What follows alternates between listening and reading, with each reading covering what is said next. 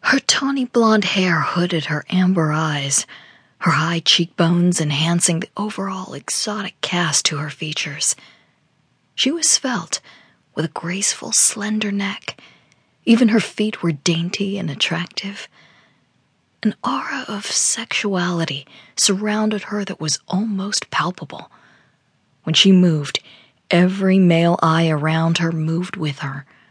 Her body was firm and tight, and she worked very hard every day to keep it that way. Amanda Kane was an exhibitionist, and it was more than a sexual fetish. For her, it was a way of life. She lived to be watched and desired, and she adored shocking strangers with unexpected and usually very public sexual behavior. Fond of light, clingy fabrics, she always wore revealing clothes, and today was no exception. She wore a short jersey knit peach-colored dress with a strand of large pearls. The dress was cut very low, and the hem very high, and, as usual, she wore no underwear. 4-inch stiletto heels completed her outfit, and heads were turning, as usual, as she moved slowly through the crowded mall.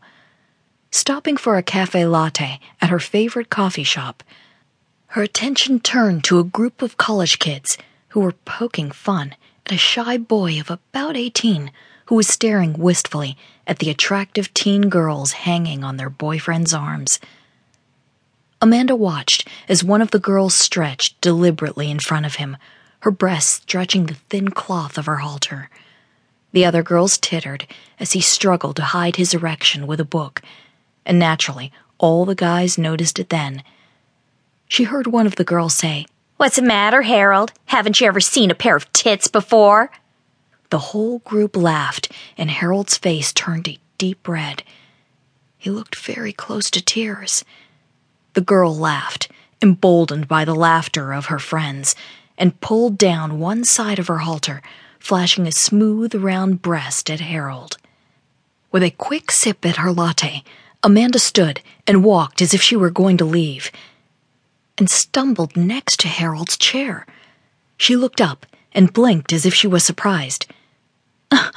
"Why, Harold, I didn't see you here, you bad boy. Were you just going to pretend you didn't see me?" Harold was dumbstruck. This incredible-looking woman was lying across his lap, her tits practically falling out of her dress, and her skirt hiked up very high. And she was acting as if she knew him. Amanda reached up and pulled his face down to her own and kissed him deeply, as if he was a long-lost lover. When she stopped, she gazed deeply into his surprised eyes.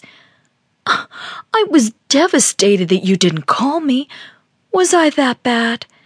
She glanced quickly at the astonished teens around them.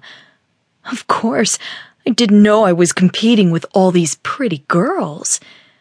Amanda sat up on Harold's lap, managing to display all of her long thighs and flash her shaven pussy. "Is that why you haven't called me, baby? All these pretty girls?" She pulled Harold's hand inside her low-cut dress, spreading his fingers around her firm breast, in plain sight of at least 2 of the girls. Amanda wiggled her ass seductively on Harold's rock-hard penis. "Oh, you felt so good inside me, Harold," she said in a stage whisper. "And I don't know how long I can wait." Amanda looked around them, already knowing what she was looking for and where it was at. "Let me suck you, Harold, please." She gave Harold a pleading look.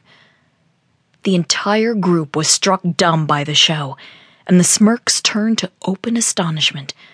Amanda stood up and dragged Harold into the corner by the ladies' room door and sank to her knees in front of him. Harold started to protest as she unbuttoned his cargo shorts. "Hush, Harold," she whispered. Harold had a decent-sized cock, and Amanda swallowed it with ease. It was not as large as her husband Don's cock, maybe an inch shorter and not quite as thick. Her nose pushed against his pelvic bone as Harold groaned and grabbed her head.